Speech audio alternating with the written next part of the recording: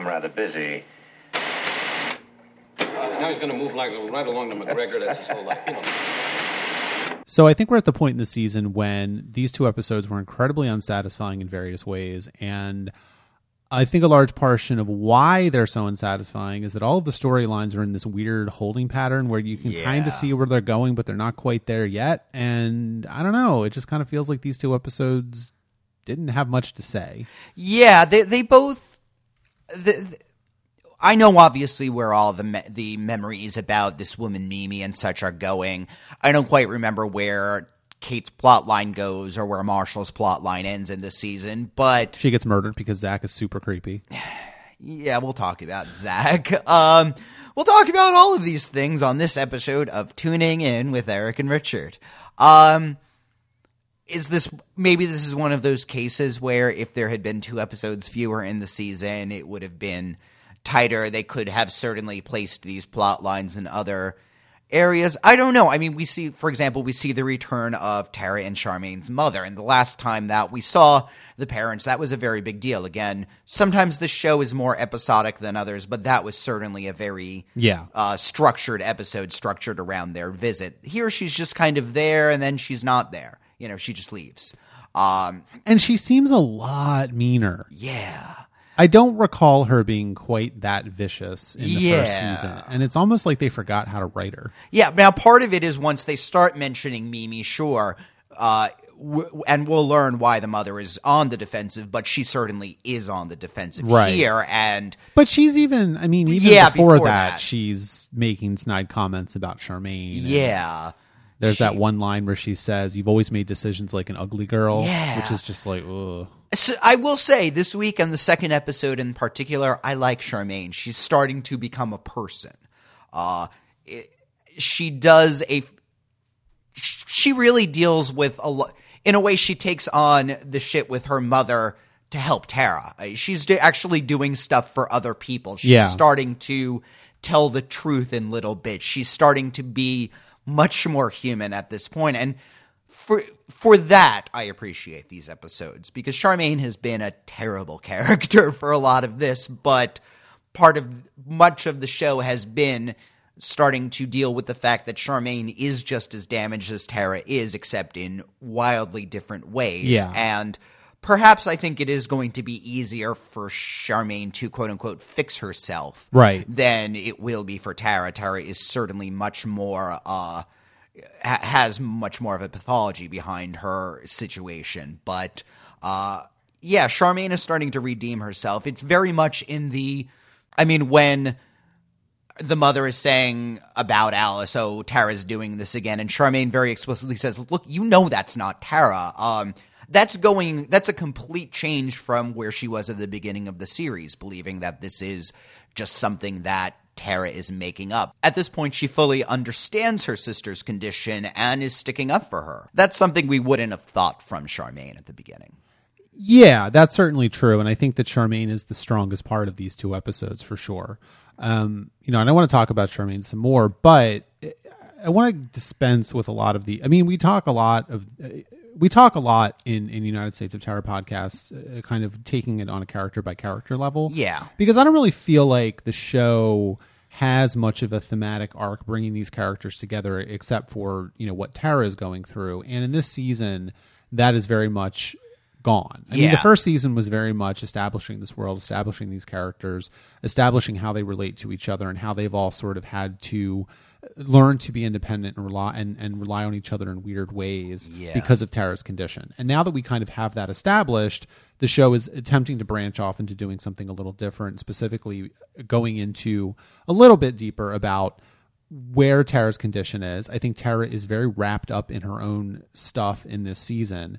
And so that may be why Max, Marshall, Kate feel very perfunctory, especially at this point in the season. I don't really get a strong sense of what the show is doing with any of them. Yeah. And it's also not as interesting as their storylines in the first season. It's partially dealing with, at this point, the family is starting to fall apart a little bit. I mean, that The ending image in The Family Portrait, where it just pans out to this picture of the family and their bodies are in and the faces haven't even been started. I mean, that is a very on-the-nose image. At the same time, it's a very powerful one. Yeah, I wasn't even going to mention it because it's so on the nose. No, I know, but it's a very stark, this is somebody picked up a book about metaphor. I was like, oh, metaphor. I never heard of this before. Yeah, exactly.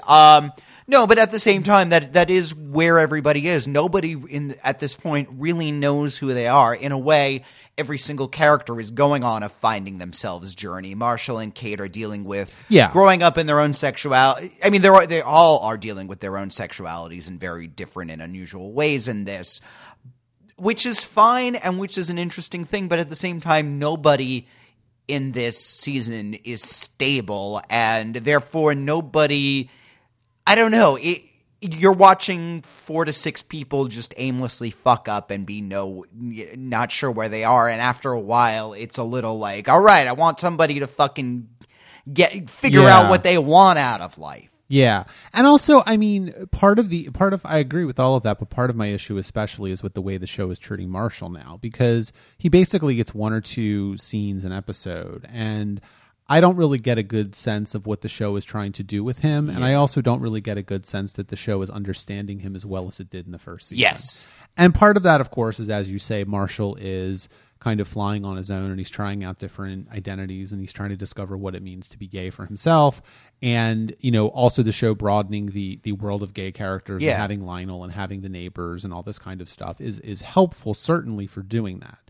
But at the same time, in for example, The Family Portrait, I think the only scene we get of Marshall and Lionel is when they're waiting for the principal. Yeah. And there's that very bizarre scene where she hands him a box of condoms and says, I know you people like condoms. So, what was the line that she had in the first season? Which like, this is a high school, not a something in San Francisco. Do you remember that? I don't remember what the line was, but I do remember that.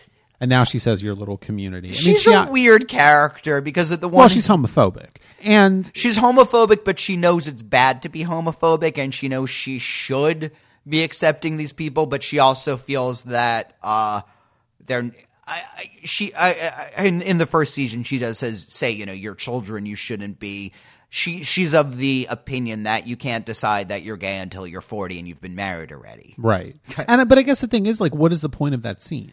And I thought that was kicking off a subplot where in the next episode, this would be a fine event for, it would be, number one, a nice continuation of that plot from the beginning of the season with the Carnations, where they're, taking a school event and, trying to have a place for gay people in this school. So this is another opportunity where it's an event. I would love to see them. I want to see what their tasteful poster to hand out the condoms. I want to see what Lionel says as he's handing them out. Like, I want to see how they're going to get in trouble for doing this. Like, I want to see all of this. And I guess that's really what it comes down to, is that I don't think we do see any of that. And this is a when are we going to get to the fireworks factory kind of situation. Well, that's the thing. I mean, like, in Family Portrait that happens, and then in Open House you expect them to follow up on that, and instead we get this weird storyline where Lionel and Marshall go cruising. Yeah. And that, to me, was so tonally off. Yeah. I mean, who goes cruising anymore? Well, part of that is, that's kind of the. I wish that what the neighbor, and I don't even know his fucking name, would be a little more sharp to that. But I think he's sort of going. He has that line like, listen, I marched on Washington, I shopped on the Castro, and I went cruising so you wouldn't have to. And in other words, you don't. This has he never heard of Grindr? Like, I don't get this. Yeah, and you and I came of gay age at a time when the internet was starting to. I could tell you stories about dates I had in high school on PlanetOut.com, like sites like that, and. Slowly going then dates on Manhunt and now going to apps and stuff like that. Like, we could certainly talk about how gay dating has evolved, but it is true that furtively cruising in a park, which while it still exists and it has its own place, that's not the only way to date. And it's almost a very particular fetish nowadays, I would say. Yeah, I would say it's more of a fetish than anything else. And I think that's what's so weird about it, just to come back to the show, is like, Yeah, I can kind of see why the neighbor would be cruising. Yeah. Because he is, probably, I don't know how old he's supposed to be, but in his probably mid to late 40s. And he's also... He's someone who, came of age in the 70s. Cruising was definitely a thing in the 70s. Yeah. It's still a thing. I mean, I don't do it. I've never done it, but I don't look down on people that do it. But at the same time, I just fundamentally don't buy that Lionel would be this into cruising. Yeah, I mean, Lionel is 16 years old in 2011. Like, what? The neighbor has, the neighbor has just broken up with his partner and all of that happened. So yes, he is going to revert into what was I before, what was I when I was 20? And so yeah, cruising is going to be the natural thing. This is the neighbor going into a bit of decadence to take his mind off his own pain. Sure. And the fact that he takes Marshall by the scruff of the neck and is like, this is not the fucking place for you that's a realist. That makes sense. The neighbor's reaction to all of this. And in a way, you're kind of having a similar reaction to what the neighbor is saying. Like, why the fuck are you here? Like, you don't have to do this. This isn't for you. This isn't your only option. Like, it's something that the show doesn't do very often, I think, which is that it has a point it wants to make about the differences between gay generations. Yeah. But it sets it up in a very unrealistic sort of way that doesn't make a whole lot of sense to me. Yeah. Like, I think that it would have been different if Marshall and Lionel had just been in the park and maybe stumbled upon this. I mean, for example, like, I went to college in New York City, and I moved there in 1998 when I was 17. Mm-hmm. I'm very, I wasn't naive necessarily, but I was not worldly. And so I go to Central Park, a month or two after I moved there, and I'm walking around the Rambles, which, if any of you that are gay or out there know, is I don't know if it's still a gay cruising ground, but it was a notorious gay cruising ground in the 80s and 90s. And I didn't know it, right? And this guy comes up, and I'm just like, what the fuck is happening? And I got the hell out of there. And that was my one and only ever interaction with cruising. I did not enjoy it. It didn't do anything for me. And again, not that I really look down on people that do it, but for me, it's like, no. Again, it's a fetish. I can see the appeal, but that was a 17-year-old almost 20 years ago. And to me, it's just, frankly, it's unbelievable that Lionel would do this. It doesn't seem like the kind of thing that 16-year-old gay guys would do. Even if Lionel certainly, the degree to which Lionel is genuinely worldly is very, I think, intentionally ambiguous. Again, he's the kind of guy who is gonna do drugs in a bathroom at an art show, but at the same time they're Adderalls. Right. That's I think a particular point that they're making, and so maybe part of the point that it's and this comes after several minutes of teasing it out. So whether that's a valid point or not, maybe that is the show's point. Like, Lionel thinks he's so worldly, but the only way he knows how to be gay is watching, movies from the 70s, It's like, maybe, I don't know. Yeah, but that seems reaching, doesn't it? It seems like reaching, and I think it primarily seems like reaching because, frankly, Lionel doesn't really have a character. Yeah. I don't know really what he's like or what he's interested in or what he does other than he's gay. Yeah, he makes a lot of... His personality seems very... in school especially, he seems very exaggerated with his personality. He is wearing the super gay costume as a defense against people who would, you can't make fun of Lionel for being gay because he is that gay that it's like, how the fuck can you hurt him? But, right. I mean, that's kind of the thing about it is like, I guess I don't like Lionel, and so that's part of it too. No, that Lionel right now is not a very great person to be around. No. He's also 16, and he probably doesn't have much in the way of role models to help him out. He's probably figured out his version of being gay from random porn that he found in the 70s. He is a teenager living in Overland Park, Kansas. Well, they have the internet. But that's the other thing, yeah. The idea that people living in Kansas don't know anything about the world is, that hasn't been true for a long time. You're right, yeah, that is fair. I don't know. I think, and I guess that's where we're taking this. I will say to wrap this segment up is that I do appreciate the fact that the show is going for a gay character, which actually shows some sexuality, shows the actual struggles, but why this? I don't know. And I guess that, One thing, I guess the side note that, because I know you said you didn't like the gay neighbor, and the one scene that I remembered. He's fine. The one scene that I really remembered was when he runs up to Marshall screaming about dangerous liaisons and talking about how Hanny did Adderall in the bathroom and now he left. Yeah. And they didn't, number one, he's trying to say, well, Hanny was really fucking into drugs in New York, and so, like, you've given an addict that first bump, and he's remembered, like, and he's going back to the gutter. I don't know if the rest of the show has sold that enough. I don't think so either. I think the show for a half-hour show, I think in general it's trying to juggle too many things. That's very fair. If this had been an hour, maybe it would be give a little more room to breathe. That's the thing. This is both too compact and too aimless. Yeah, and I sound like I'm coming down on the show, but I like it. It's just these 2 episodes. Yeah, these 2 episodes are a little fatiguing. Also, we know what season 3 is going to be, and I'm excited for that. And I guess another example of that is when Kate goes to Linda P. Fraser's house, right? And doesn't it seem like? And she says, like, oh, I accessed you, and your mother used me, and you both used me, and she's talking about all of that, but isn't this supposed to be like the day after or 2 days after the art show? Mm-hmm. Like, what? I think it's 1 day after. Yeah. So what is so Linda P. Fraser is pissed off that Tara didn't call her the immediate next day. Like, it almost seems like that. Well, you know what I think it was is that. I kind of got a little bit of subtext there, which is that this may have happened to her before.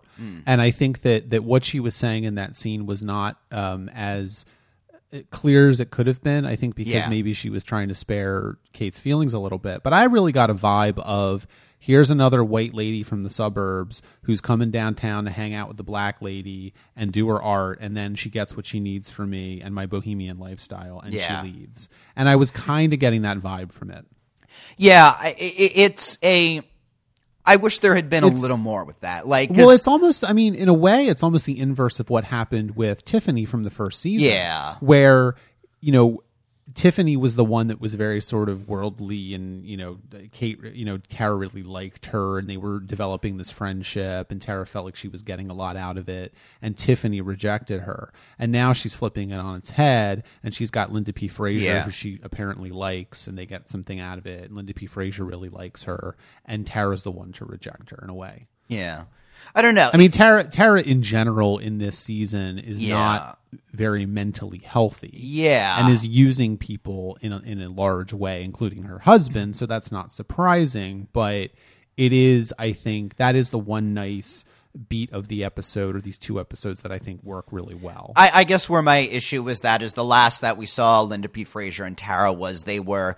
Linda was hugging her with the fireworks, and things were okay between them. That was last night. What happened between the two of them? Well, Linda P. Fraser is also bipolar, so that's true too. The one of the show is interesting in how it makes it clear that these people who have very severe illnesses do have their dignity and do have value, but at the same time makes it clear that having these people in your life is going to be very difficult. They're not going to be able to give the same support. And we're seeing very much Kate and Marshall are at fuck it mode with their mom in this. There's the one where Marshall one day says, oh, it's nothing, it's cats in the cradle, and just kind of leaves. But again, this is Tara comes home to see her teenage daughter wearing a costume, and she just makes a half comment about it and doesn't really say anything else. Like, it's very obvious that Kate, while maybe Tara would not be able to figure out exactly what Kate's doing, it's very clear that Kate is in a very bad place where she needs a parent to kind of, what the fuck is happening? Like, let's deal with this. Yeah, no, I agree with that, and I think that well, let's talk about Kate and what's going on with her. She's gone from being a collection agent to finding this Linda P. Fraser woman to doing some sort of cam girl thing, and now she's dating a guy who's 25 and rich, and I can't figure out if he's supposed to be creepy or not. One of the things that at the beginning of this episode, when she first meets Zach, she's already become very cynical about this. She's not she no longer needs to have a scalding hot shower. She's the one saying like, oh yeah, what do you want? Do you want me to sit in mashed potatoes? I can pop a balloon. And, I just want to talk. All right, that's a Sonic Youth box set. Great taste in music, by the way, Kate. I think Zach is a very sad and lonely person. There are, I mean, if you read about the, cam girls and the people who actually, I used to work in transcription, and I transcribed a documentary on cam girls at one point, and a lot of the people who are their clients are guys who are, businessmen or have very busy lives. I mean, in general, people who will. That's why people hire escorts. I mean, exactly. Not, Zach is not the kind of person who probably has the right time in order to properly meet and date somebody, and therefore, hiring an escort is a fine option for that. You're able to have the, benefits of a relationship without having to actually, without kind of the responsibilities. Yeah. And, well, it's not even really about responsibilities. I think it's about time. I mean, it's a little of both. I mean, if you're in a relationship with somebody and they have a problem, it is kind of part of your responsibility to be dealing with that. That's also time. Yeah. I think it's time. It's really what it comes down to. It's both of that. But if this person is somebody you're paying in a way, that's it kind of boundaries the relationship. And I don't think Zach is wrong for wanting to have a relationship with somebody. I don't think he is. I honestly don't remember where the storyline goes, but I guess the scene when he finally goes into her room and realizes that. Yeah, I mean, it is very easy with a few conversations and maybe hanging out with Kate once to forget that she's 16, 17. Mm-hmm. She's very well spoken. She's intelligent. She's very self-possessed. She does sometimes act a little older than she is. And for somebody like Zach, who is incredibly depressed, incredibly lonely, incredibly unfulfilled, she is somebody that, yes, he is going to be. But I think when again, she says, I don't, I've had skeevy guys. Well, I don't think you're a skeevy guy, and I don't think Zach is really a skeevy guy, because he does realize like, oh shit, actually, the depths to which I am actually in is really bad. If Kate were 20, 21, it would be a different story. I think he does have skeevy tendencies, though. And I think that the one thing that really jumps out for me is in the second episode, Open House, when he's picking her up to go somewhere. Yes. And he says, can I call you Catherine? Yeah. And that's strange to me, because Kate has never shown any desire for anyone to call her Catherine. That is never anything that's come up, and it's just very bizarre. Well, let's also contrast that to what was Jean's nickname for her? Kitty or something? Something like that. Yeah. I mean, this is the second guy who has given her a name that she doesn't want to go by, and has obviously has a vision for how he wants her to be, that right. She very quickly realizes, like, she bristles at both immediately, because while she doesn't have the clearest idea of who she is, she certainly has some ideas of who she is not, and she's not Kitty, she's not Catherine, she's Kate. But that's so weird to me, because it's like if someone was like, hey, Eric, nice to meet you, can I call you Rick? I'd be like, no. Well, but it's you can't. My name is Eric. But that's, I mean, which is where Kate goes with it, yeah, but... No, she doesn't. She just kind of like avoids the question entirely. Well, that's fair. But, yeah. Well, let's go back to Charmaine then, because I think that Charmaine's storyline is probably the most interesting one. And it also dovetails nicely with what is going on with Tara, especially in the second episode, because Tara doesn't have that much to do in Family Portrait. She's really just kind of on the sidelines as everything falls apart around her. And yes, of course, Shoshana and Max have sex at the end of the episode, and Max has sex with Pammy at the beginning of that episode, and that's a whole big thing. Pammy. I do like that it's very sort of low stakes. Tara doesn't even really seem to be that interested in fighting about it, but it's just what married people do. You make them sleep on the couch. So she doesn't seem that into the whole fight idea. But I mean, I'm not saying she's not hurt. No, but they're both, I think they're in too much pain. They don't have the energy to fight about this right now. Like, everything just really fucking hurts for both of them. And also, frankly, I mean, it is true that Tara's alters have had sex with other people. So it's not like... It's not, and we find out it's something like 30 people. Like, these are it isn't just an incident or two, it's many incidents. Right. And I think, yes, Tara is hurt by the fact that Max slept with Pammy, but at the same time, she realizes that maybe in some ways she deserves to be hurt, like that she or that she can't complain too much about being hurt because she's done so much damage that even with sleeping with Pammy, they're not quite even. Well, and I think that's right, but I also think that the other part of that, of course, is that this behavior seems extremely atypical for Max. Yes. And so he's getting a little bit of a pass there, where Max is really at loose ends. I mean, let's not forget that what Max has done this season so far are buy a house, remodel it, punch a guy out, get arrested, sleep with Pammy, who's had a relationship with Buck. And we haven't even talked about the ending of the second episode. I love that. But it's a nice fake out.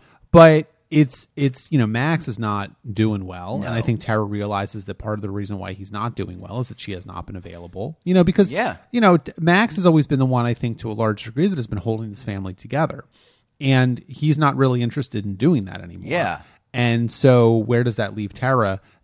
That remains to be seen, but I think that she is realizing that, and she's realizing the depths to which she cannot be there for Max. Well, and that's a problem. Yeah. It's the point in Fucked Up Family Services where he tells her at the end, like, I've been there for every time. This is the one time I needed you to be there, and you just fucked off, like you weren't there. And it's true. He can't, he's completely correct on that. Like, so if he does something wrong about that, well, I don't want to say she's done more wrong in her life. The show, I mean, the show keeps it's a very ambiguous and fucked up and difficult situation because on the one hand, yes, Tara has done a lot of hurtful things to Max. At the same time, they were manifestations of an illness. At the same time, it has Max, and the show is about to go into this theme of why does Max stay? Is it healthy that he stays? Is it good that he is supporting his wife through all of these, no matter what, and never gets upset? No. And that's going to start to come up. Yeah, no, it definitely will. And I think that, to speak to the ending of Open House, when it's that nice fake out and you think the credits are going to start, and then suddenly Buck is just punching the shit out of Max. And, it's played a little bit for laughs, but it's also serious. And of course, that is the thing where Tara can't punish Max for what he did, but but Buck can punish Max for what he did. And that's what's going to happen here. And I think both Tara and Max and everybody have kind of downplayed or ignored Buck's feelings in this. I mean, Buck very clearly says he loved Pammy, and again, based on their he took her and her kids to the amusement park. Like, this guy cares about her, very much, and isn't able to have her because of the situation. And it is really fucked that while certainly Buck is going into a little bit of a regressive "that's my woman" kind of a thing. At the same time, Pammy is the worst. Other than Charmaine, as she points out, Pammy is the worst person you could have slept with. If Max wanted to do something to hurt Tara, sure, hurt Tara, but poor fucking Pammy, Like, I feel bad for her. Yeah, she's just... Well, I think that Pammy is a really important character in this season, primarily for the fact that she is a character that exists solely for highlighting in a very real way exactly how Tara's condition and Max's whatever his problems are affecting the people around them. Yeah. And she is the example of that. She is that personified. I mean, you could also argue that the suicide of Hubbard as well is part of that. But we didn't know who he was. We never saw the guy. I mean, we didn't know him at all. So his suicide was sort of a precipitating event, but Pammy is really the one that's getting dumped on here. And it's horrible. And she hasn't done anything wrong. That's what's really, I think, the most sad about it. Yeah. Speaking of Don, Alice appears in morning gear and tearfully says Don was a beautiful man. We all loved him so. Which goes with, the Alters had a friendship with. Yeah. With, at with least Don. we can say that. Yes. Yeah, they definitely had a friendship with Don. I think that the pieces are coming together in as much as, not necessarily with Tara's condition. Now, I do think that it's interesting that I don't know if you made this connection, but the little model house that Tara made had a bicentennial flag. Yeah. And of course, the second episode starts out with a flashback of Charmaine and Tara's children during the bicentennial. Mimi is there at the parade. So this character Mimi this person Mimi is obviously someone who something happened there. Yeah. And Alice became a person because of this. Her DID started somewhere, and was it Mimi? Was it not? We don't know, but Mimi's very much like Alice. Yes. So, and then of course, to your point, which I've completely forgotten, that they had some kind of right. They knew Don, and then to your point about the Alters and Don having a relationship. I think it's interesting because in a way, the Alters going away and Don committing suicide and the Alters coming back. I'm not saying Don was trying to help Tara. I think it's incidental or it's accidental. But in a way, I think that the entire events that Tara is trying to uncover now would not be worked on if it wasn't for Hubbard's suicide. Yeah. And I also think that maybe that's why the Alters are reacting so strongly to it. I think they all liked Hubbard. Yeah. But as well, I think that they realize that if Tara gets to the bottom of what is really the trauma that caused her DID and she's able to come to some sort of terms with that, the Alters may go away. They may no longer be necessary. Yeah. She may be able to get integrated. I mean, that's already starting to happen a little bit with the co-conscious stuff that's going on in this season. So it's certainly it's maybe not a realistic interpretation of DID, but it is an interpretation which is internally consistent. Yeah, I think there is very much difference between real dissociative identity disorder and the United States of Tara's interpretation of it, which it's a loose adaptation of maybe how the condition actually operates, but. As far as the show goes, yeah. And it's also not treated for laughs. I mean, I think that's something that people generally thought was true, and it's not at all. It's deadly serious. Yeah. It's played for laughs or for horror, Yeah. I have a split personality and he's a killer, that kind of a thing. That's not again, the Alice put soap in Kate's mouth, Buck punched Max, but both were actual emotions felt by a person who is exploding out of rage, and not in a not in a way that's just not in a psychotic way. And I think so. And I think that kind of in that same vein, part of what's so interesting about Open House is that both Alice and Buck are solving problems for themselves, not necessarily for Tara. That's one of the things we said about the first season, that the Alters come out to fix things that Tara can't fix. And Buck certainly wasn't fixing a problem for Tara by beating up her husband. Alice certainly wasn't solving a problem for Tara by freaking her mother out. At the same time, she does. If the implication is that Alice is based loosely on this woman Mimi, she does appear in front of the mother, and the mother instantly kind of recognizes who that is, and that does cause her to blurt out the last name and all of that. But I think that's a little incidental. That is true. Yeah.